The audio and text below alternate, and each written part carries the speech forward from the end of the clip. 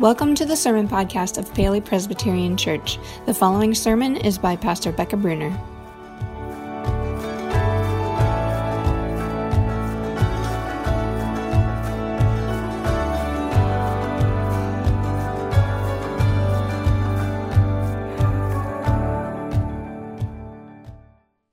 right, I'm going to start out this morning with a little crowd participation. I got a question for you. I'm wondering how many people in the room own some kind of Apple device? An iPhone, iPad, MacBook. All right, keep those hands up. Let's see, just one. All right, we got, I'd say, about 90%. That's pretty high up there. All right, how many people own at least two Apple devices in your household? Yeah, okay. We could keep going. How many people think you might have 5 Apple devices in your household? The families, definitely, right? The school is sending home iPads like they're candy. They're like, you want an iPad? Sure, take one, take one, take one. And we love it so much. All right, and I saw somebody calling somebody out over here who doesn't have kids sending iPads home, who may still have 5 or more. There are those people who exist who just can't help themselves. There's a reason so many of us own at least one Apple device. It's in part, there's a number of reasons, but in part because their marketing company has done something pretty smart, pretty unique, and I think pretty amazing. They have done something different, unique from pretty much every other computer or computer-type device company out there. And just contrast that a little bit, I'll tell you generally what the other companies do. The other companies, when they want you to buy one of their computers or computer-type devices, they start telling you about them, and they start with the what. They say, hey, we make really great computers. And then they tell us how. They say, they're beautifully designed, they're simple to use, they're user-friendly. And then they simply say, hey, want to buy one? And by the looks of it, most of us with those other computer companies kind of go, nah, we could take it or leave it. Apple, on the other hand, they do things differently. They start with the why. In everything they do, in the ways that they're trying to communicate their products to the world, Apple starts with the why. And their why is that they say, in everything we do, we believe in challenging the status quo. We believe in thinking differently. And then from the why, they move on to the how. They say the way we challenge the status quo is by making our products beautifully designed, simple to use, and user-friendly. And they kind of just throw away the what. And they say, we just happen to make good computers. So remind me again, just quick show of hands, how many of us own an Apple product? At least one? You think they're onto something? Well, my sense is that we here in the church, not just Paoli Presbyterian Church, but the Church Universal, we could learn a thing or two from Apple. Because in reality, more than we'd like to admit, we tend to function a little bit more like those other computer companies. By and large, churches have gotten this idea that people will just start flooding in our doors, filling our seats, if we just find the right way to communicate the what. We try to get it out there. Hey, we are a church. We exist. And if we're getting really creative, really excited, maybe we'll go on to the how. We'll say, we've got these great worship services and Sunday school classrooms and mission teams and all this stuff. That's the how. And then we say, hey, want to come? And for most people in our culture right now, the answer is the same as to that other computer company. Meh. They could take it or leave it. All throughout our country, churches are shrinking by the second. And it's not because people aren't interested in Jesus. There's actually quite a high interest in Jesus, in spirituality, and in connecting with God. People are interested in Jesus. They're just not that interested in the church. And it's kind of, again, speaking Church Universal, it's kind of our fault. People aren't interested in the church, I think, in part because we've forgotten our why. We hold so tightly to our what and to our how. But if you go across churches across America and you ask anybody, say, why do you do it? What difference does it make? Honestly, I think a lot of church members, their answer would be, I don't know. But I am very, very happy to say, I don't think that's true in this church. I don't think that's true of Paoli Presbyterian Church. We know why we exist. I'm going to put some words to it that might sound a little different than how you'd phrase it, but I hope it resonates in your heart. I really think it will. We know why we exist. I stole a phrase from a theologian and philosopher, a guy named Dallas Willard, that says perfectly why Paoli Presbyterian Church exists. We exist because we believe there is no problem in human life that following Jesus cannot solve. That is our why. We believe that there is no problem in human life that following Jesus cannot solve. So the way we follow Jesus, our how, well, you've heard us say it a lot, our how is by ending relational poverty, by inviting anyone and everyone into transforming relationship with God through Jesus Christ and authentic relationship with one another. And we do that by offering Sunday school classes, small groups, worship, youth group, Sunday school, mission trips, all of that. That's our how. And our what is we're following Jesus together. That's what makes us a church, people who follow Jesus together. But we follow Jesus together because, back to the why. We follow Jesus together because we believe there is no problem in human life that following Jesus cannot solve. Now, I'm going to talk about that phrase a whole lot more, but I want to just give a little pause at the outset. Because in any gathering of any number of any people, a phrase like that could evoke some feelings.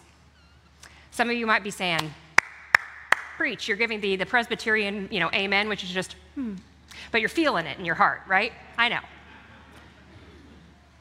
But some of you, not so much. Again, in any group of any size, there's going to be people who are hurting.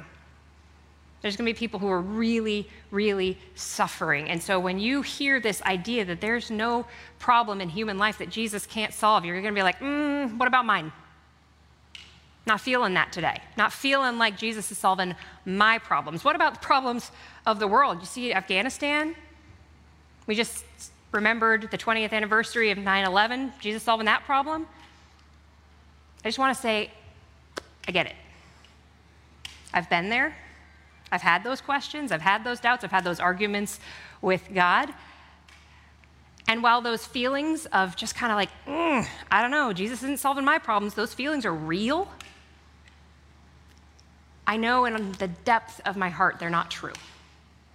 What is absolutely true is that there is no problem in human life that Jesus cannot solve, even if I don't feel it in any given moment.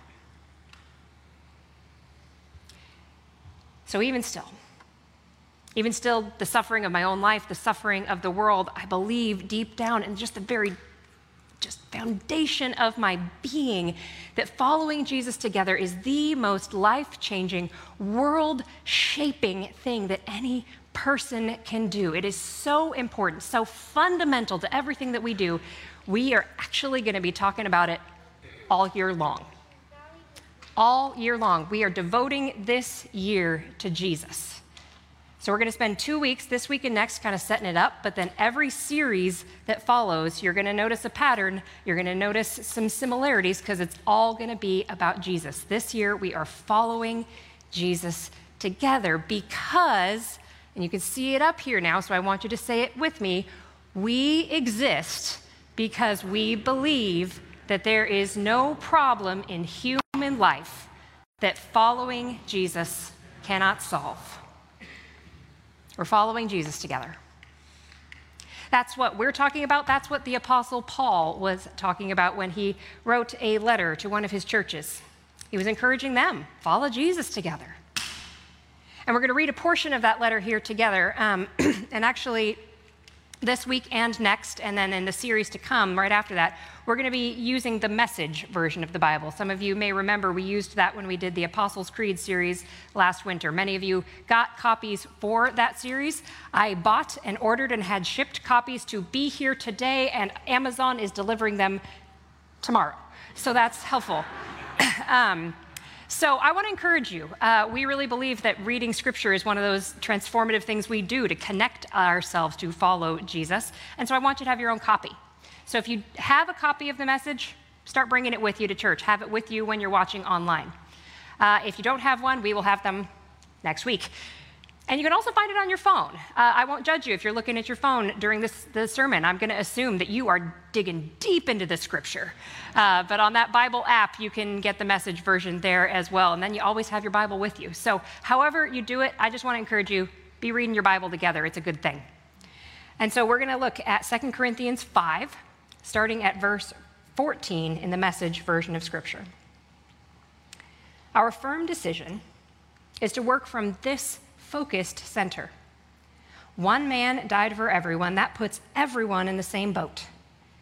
He included everyone in his death so that everyone could also be included in his life, a resurrection life, a far better life than people ever lived on their own.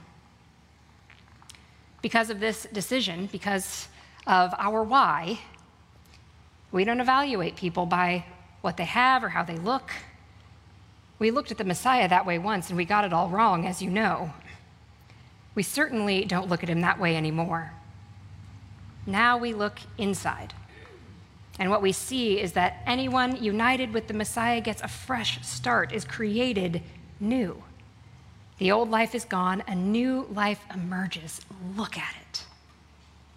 All of this comes from the God who settled the relationship between us and him and then called us to settle our relationships with one another. God put the world square with himself through the Messiah, giving the world a fresh start by offering a forgiveness of sins.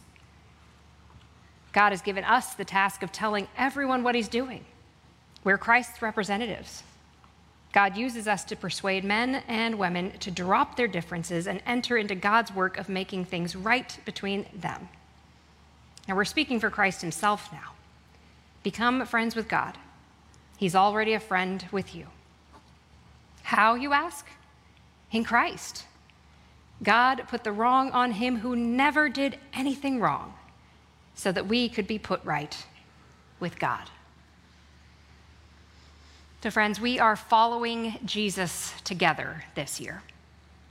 And next week, we're going to talk about that together part. It's really, really important. Nobody follows Jesus by themselves. But today, we're going to focus in on that following Jesus piece. What difference it makes when a person makes that choice to follow him. Because again, you're going to hear me say it a lot today until you get sick of it. There is no problem in human life that cannot be solved by following Jesus. And I think we're all pretty aware. You know, all you got to do is get on Twitter, right? We're pretty aware of all the problems that are out there, right? Greed, sexual assault, fear, violence, injustice, divorce, racism, neglect, bitterness, death, pollution, rejection, suffering, apathy, addiction, grief, war, hunger, hatred, just to name a few, right? There are a lot of human problems out there. Human problems that we keep trying to solve by human means. You know, we try to solve them by technology. Or we try to solve them by education. We try to solve them with our money. We even sometimes try to solve them with our religion. But that's part of the problem.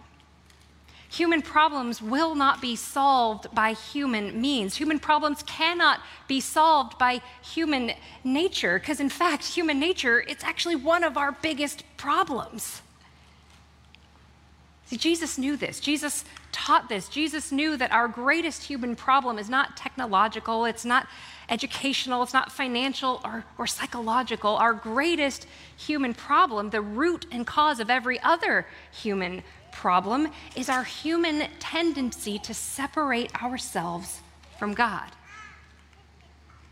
to isolate ourselves from each other, to try to go through this whole human life on our own. And to offer a solution to this problem, Jesus told a story. It's a story that most of us know very, very well. It's a story of a man who had 2 sons. You know that one? The younger son said to his father, "Father, I want right now, give it to me." And he took it. Father gave him his share of the inheritance, and that son took off. He ran off, he spent it all, and he ended up with nothing. Nothing but a whole mess of human problems. Just to name a few, he had financial problems, right? He spent the money, and it all ran out. He had vocational problems. He didn't have a job, couldn't find one, no matter how hard he looked. He had relational problems. Oh, he'd made all these friends where things were good. When things turned bad, they're gone. Didn't even have a person who was willing to feed him pig slop. But as you know this story, as you look at it, you see, yes, he had all of these human problems, but all of them stem back to find their foundation, their cause in that first human problem, his tendency, his desire, his choice to go and do life on his own.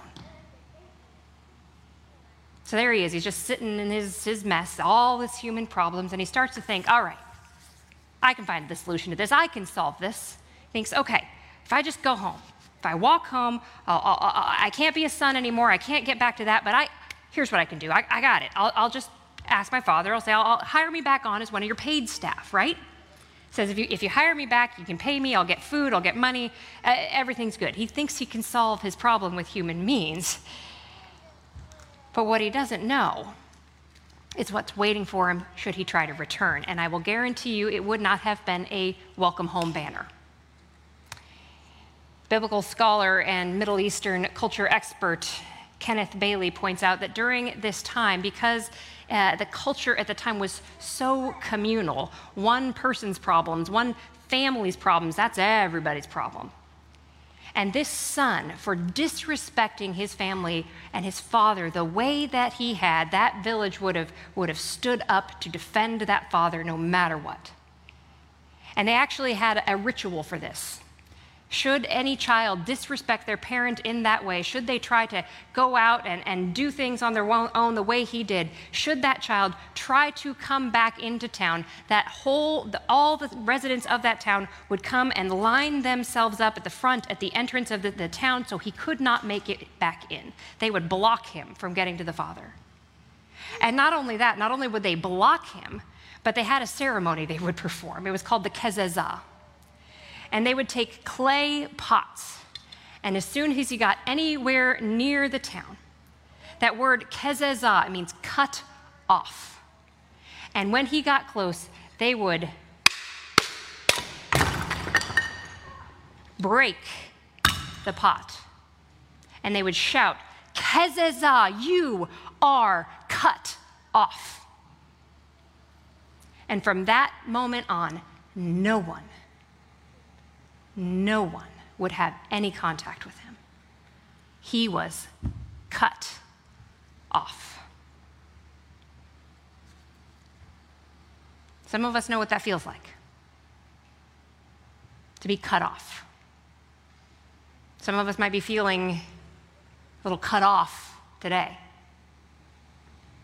Something happened in some relationship in your life, a family or a friend, that you're cut off. Something might be happening in yourself with your own health or emotional state that you feel cut off, not from, maybe also from the people around you, but maybe even from yourself.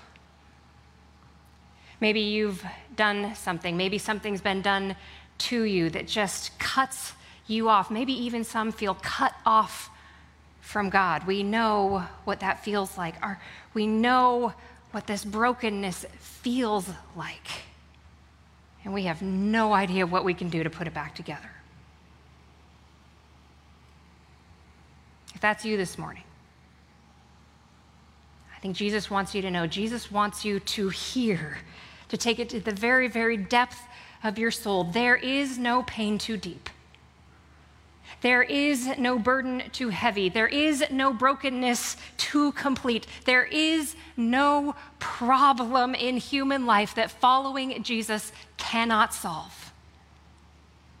For our biggest, our deepest, our most painful problem of our human life is our kezezah, is our cut-offness from God because of our sin, because of my sin, because of your sin, because of the sin of all humankind, because of the ways that repeatedly, day after day, we say to our Father, "Give me what's mine."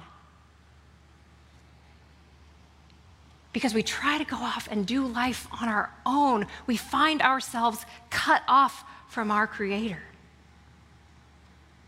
But though we may cut ourselves off from God, God has never, will never cut himself off from us. In Jesus Christ, God made a way for all hurts to be healed, all burdens to be lifted, all brokenness to be mended, for everything and everyone who was cut off to be completely and totally restored. How, you ask? The Apostle Paul tells us. He says, God, in Christ, God put the wrong on him who never did anything wrong, so that we could be put right with God. God put the wrong on him. God put all our wrongs, all our human mess on himself. That's why in Jesus' story, that father ran. He ran as fast as he could. It says when the son was still a long way off, his father saw him. And his heart pounding, he ran out to him and he embraced him and he kissed him. That father ran to keep his son from the kezezah. He needed to beat those villagers to get to his son before they did. And he ran to him to rescue him, to embrace him, to restore him to full sonship.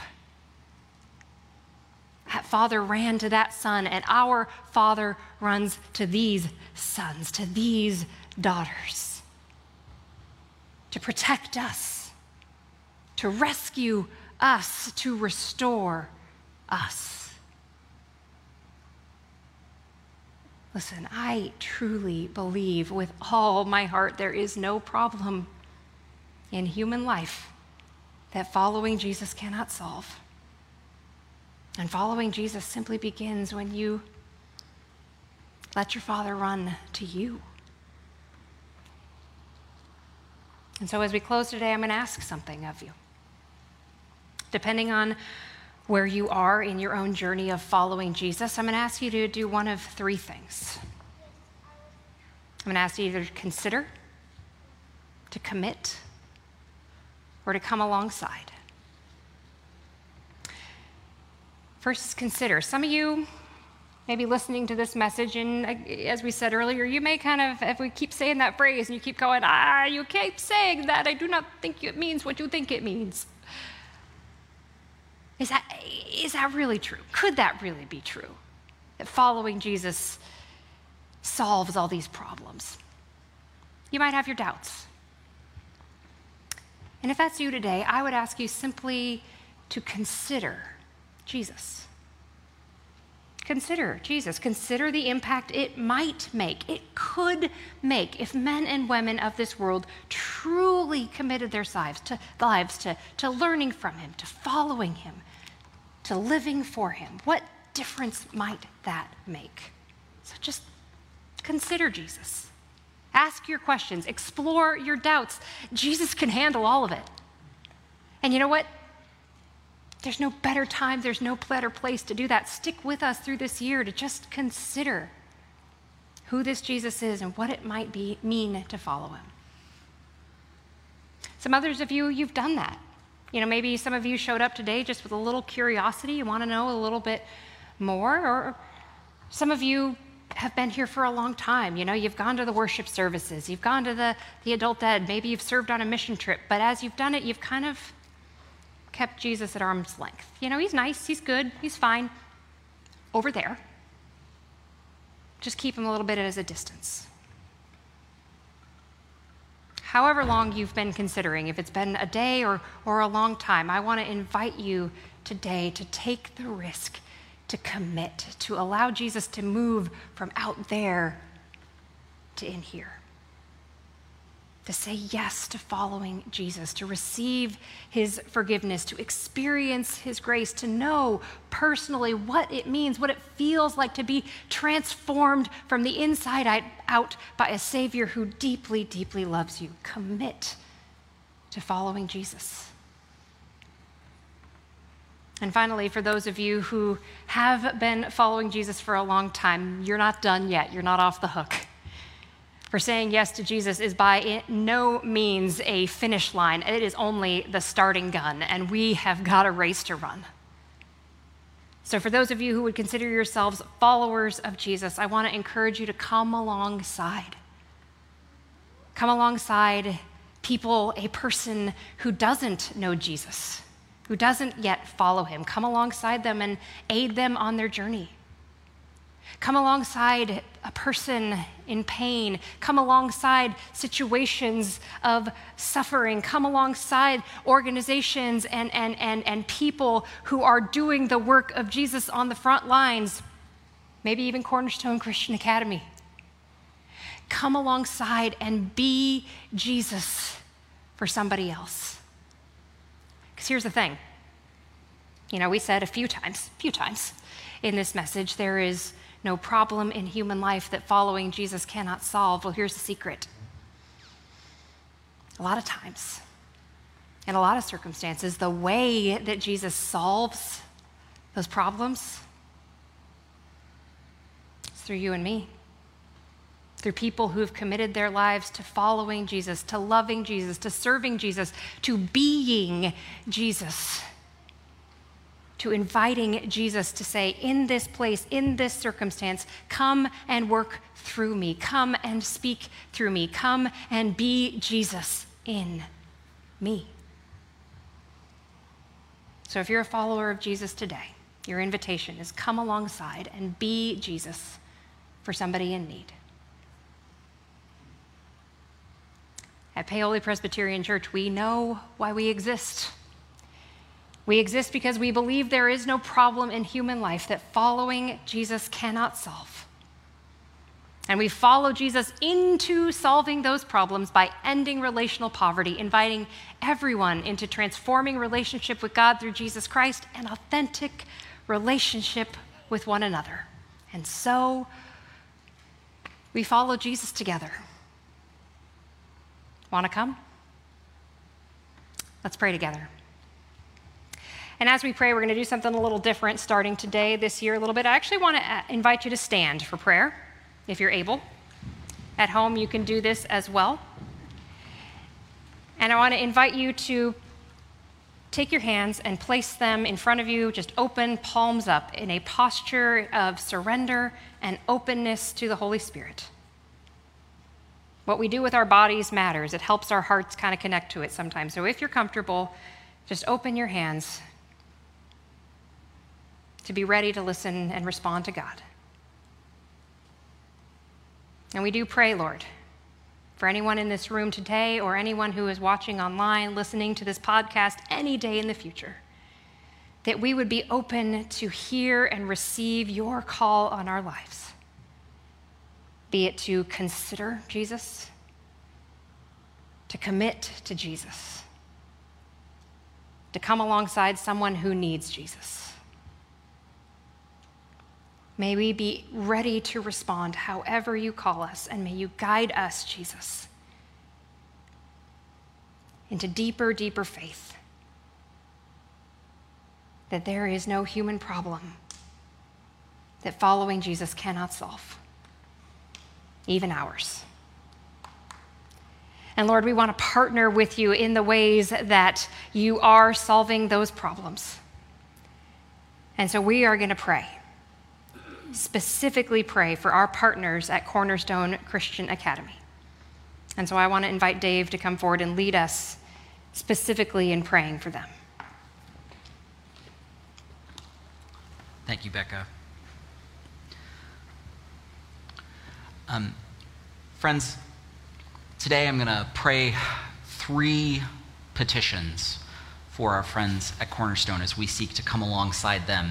And what I'm going to do is I'm going to offer up some prayers on our behalf, and I'm going to conclude with the words, Lord, in your mercy.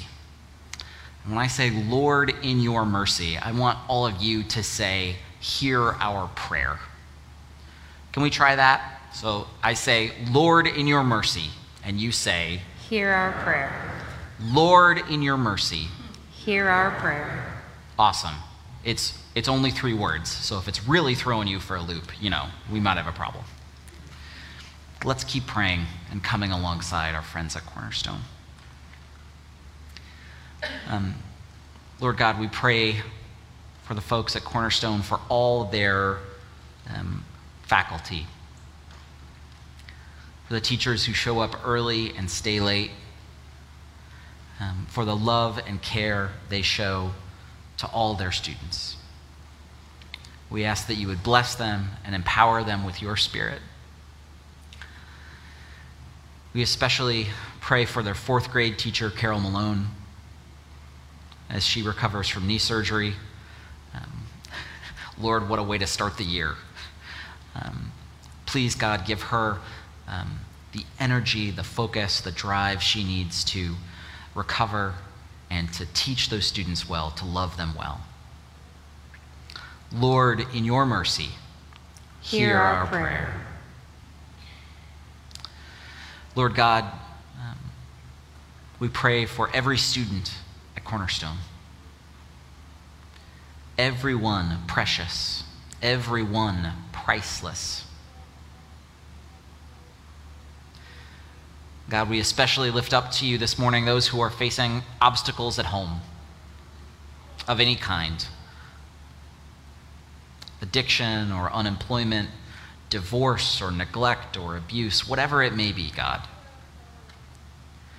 We ask, Lord, that you would lay your hand on those students in a special and powerful way. Make Cornerstone Academy a sacred and special place for them where they feel safe and loved,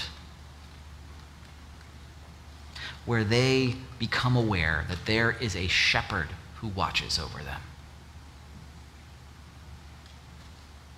Lord, in your mercy, hear our prayer. And Lord God, we lift up to you everyone in the orbit of Cornerstone, families and teachers, volunteers and administrators, everyone who walks in that building. We pray, God, for their safety, that you would protect them from the coronavirus pandemic and from any other issues that may arise. And God, that we pray that that school would simply be a place of learning and safety. Lord, in your mercy, hear our prayer. Thank you. All these things we pray in the name of Jesus, who taught us when we pray to say, Our Father, who art in heaven, hallowed be thy name. Thy kingdom come, thy will be done, on earth as it is in heaven. Give us this day our daily bread, and forgive us our debts, as we forgive our debtors. And lead us not into temptation, but deliver us from evil. For thine is the kingdom, and the power, and the glory forever. Amen.